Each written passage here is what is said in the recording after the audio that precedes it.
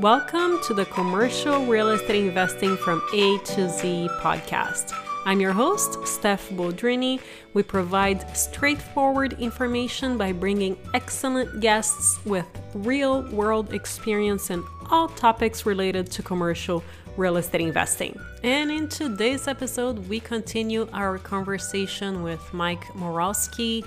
He's the founder of My Core Intentions, and he went from building a $100 million company all the way to zero. And here are the top 5 lessons learned from that experience. Here we go. I'm very curious to dig deeper into these mistakes, each one of them, and how are you doing things differently today? So we can start with maybe growing too fast. Yeah. How slow is the ideal thing for you and why? And then we can jump into the other ones.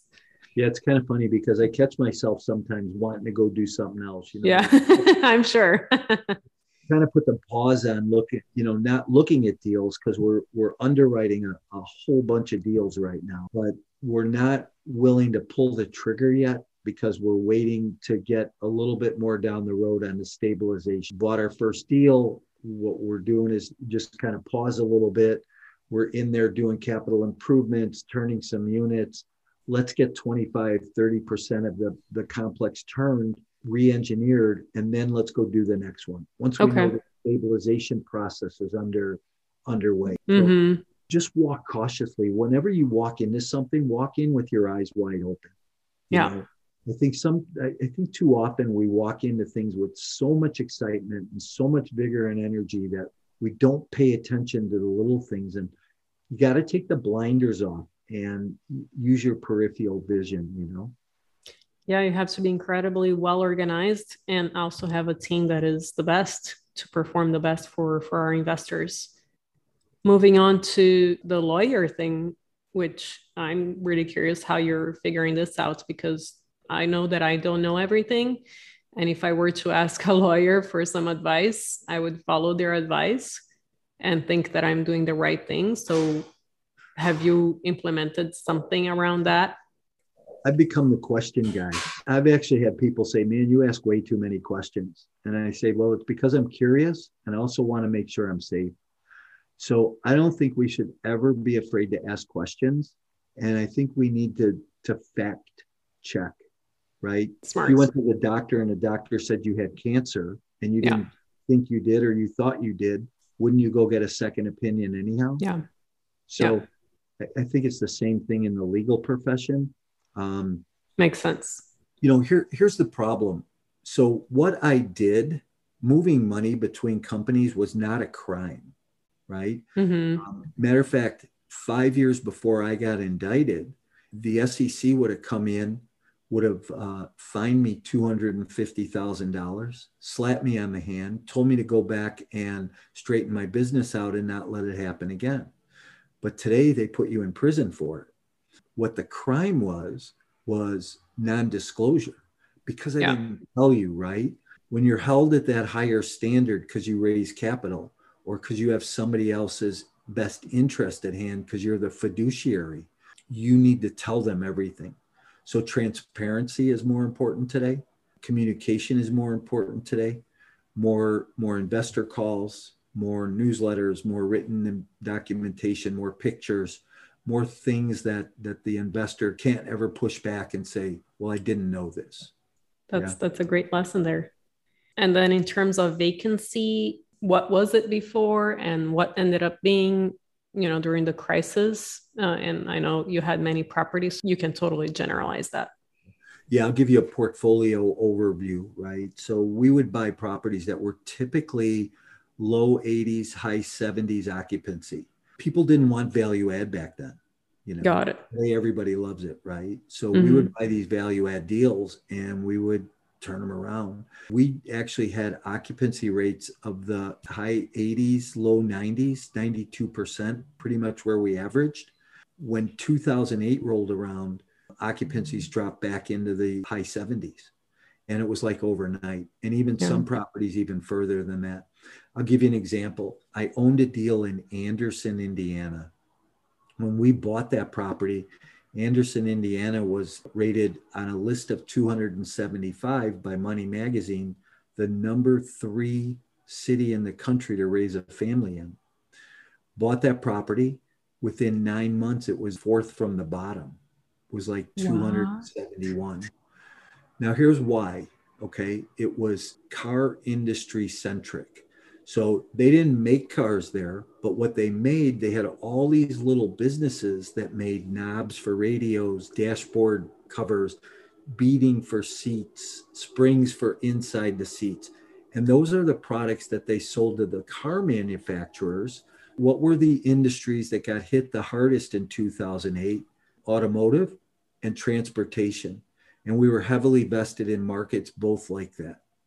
So as a result, businesses went out of business. People lost their job. People had to move. I had a property manager call me on a Monday morning from this property in Anderson in tears. And I'm like, Mary, what's wrong? And she says, I have 30 moving trucks in the parking lot this morning. This is a Monday morning, mind you. She goes, I don't have a scheduled move out for 45 days. How do you handle that? How do you weather that storm? You know, this goes back to being undercapitalized, didn't have enough money, right? We were over leveraged. So we had too much on the debt side and not enough on the reserve or equity side. And we couldn't pull capital. Now, here's another mistake I made. And by the way, how many years of reserve do you now try to get? Well, your lender wants you to have typically about $350 per unit for a year. You want to have that money in reserves with the bank, right, to draw from if need be. I think that that's a pretty safe bet because that will typically take you, if you underwrite a deal at a 10 or 15% vacancy, and then you have an extra 5% in the bank, you should be able to weather the storm for a period of time. Okay. So here's the other thing that I did. And you know, looking back, this was a really big mistake, but the market was so robust. I wanted to be competitive in the market as a syndicator and wanted investors to invest with us. So I took out of our PPM section that talked about capital calls. So if there was ever a problem and I wanted to come back to you and ask for capital because we had a problem with the property, I took that out because I thought that the market wouldn't change. Whoever saw a 40% correction coming in the marketplace, right? Nobody saw the world closing for several months and some years in some locations during COVID. So sure, we all have to prepare for things like that. Yeah, so that was the other thing, was just not paying attention to the details and the red flags. People see things. There's a great scripture in the Bible, and it says that a wise man seeks much counsel. And so today I spent a lot of time talking to a lot of peers that are in the business. You know, I always say, if you're the smartest one in the room, go to a new room, because that's how you learn, is by people smarter than you. So that's awesome.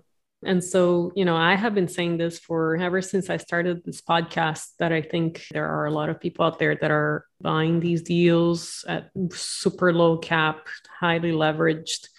And if there's a little tiny dip, you know, not even close to the 40% that you had, that's it. Do you think that there is a lot of people going through this right now, and a lot of people are in danger when something does happen to the economy in the near future or further future? It's hard to tell. And, you know, I think I have this conversation with someone every day. I have a very good friend who owns a mortgage company here in Chicago, and we were on the phone this afternoon. And he's been in the industry as long as I have. And he's built a very successful, very large mortgage company. And he said today, he goes, Mike, I don't know what's going on. He goes, I can't figure it out. People around me can't figure it out. He said, you would have thought by now that this market would have stopped, but it keeps going up. Interest rates are going up. They hope they're going to offset it. They're going to print more money. They're going to put money in the marketplace, which is going to put a Band-Aid on it. And I'm not an economist, right? But how long can they continue to prop up what eventually is going to happen? I have another friend that was one of the largest foreclosure attorneys in the country. They did the foreclosures for the bank side. So they represented 4 different servicers that had residential foreclosures, and they did about 800 deals a month for about 4 years. We talked about a few months ago, and he said, I have no idea. He goes, my business is 15% of where it was at the peak. And he said, I think it's going to come back, but I don't know. So nobody really knows, right? Yeah. We see a lot of the same fundamentals and the same things that were going on in 2006, 2007. 2008 rolled around and it was like, somebody dug their heels in. Could it happen tomorrow? I imagine it could. Absolutely. Will it be as drastic? I don't think it'll be as drastic, Stephanie, but I think that there's going to be somewhat of a correction that we're going to see. Just again, make sure your underwriting is very conservative. Don't inflate rent growth. Don't inflate cap rates. Don't underwrite for the sake of raising capital. Underwrite for the sake of the deal. It has to be math over emotion. Always, because what's the point of losing everything? Let's say you have 100 properties and you're doing these things versus being way more conservative and having 20 and not having to go through this when something hits the fan. So this has been wonderful, Mike. Is there anything else that you think we should have covered that our audience should know? Not about mistakes or things like that. I'd love to give away a copy of my book. People can go to my website and grab a copy of that. I actually have a couple of things there. I have a small ebook that's multifamily fundamentals, a small ebook about the must-ask questions for a real estate sponsor or a real estate deal. And then my book Exit Plan. So you could just go to my website at mycoreintentions.com/free. And those are available. You could grab one or all of them if you wanted. So thank you so much, Mike, for sharing all these incredible stories with us. I'm so proud of you for coming out of that. That is, I don't think I would have survived. Very incredible story. Thank you so much. Thank you. I appreciate it, Stephanie. And if you haven't already, we would really appreciate a review on the podcast app that you are using. As you guys know, each episode takes a full day worth of work to get completed from beginning to end, and we would really appreciate you sharing the love with us. And I will see you next time.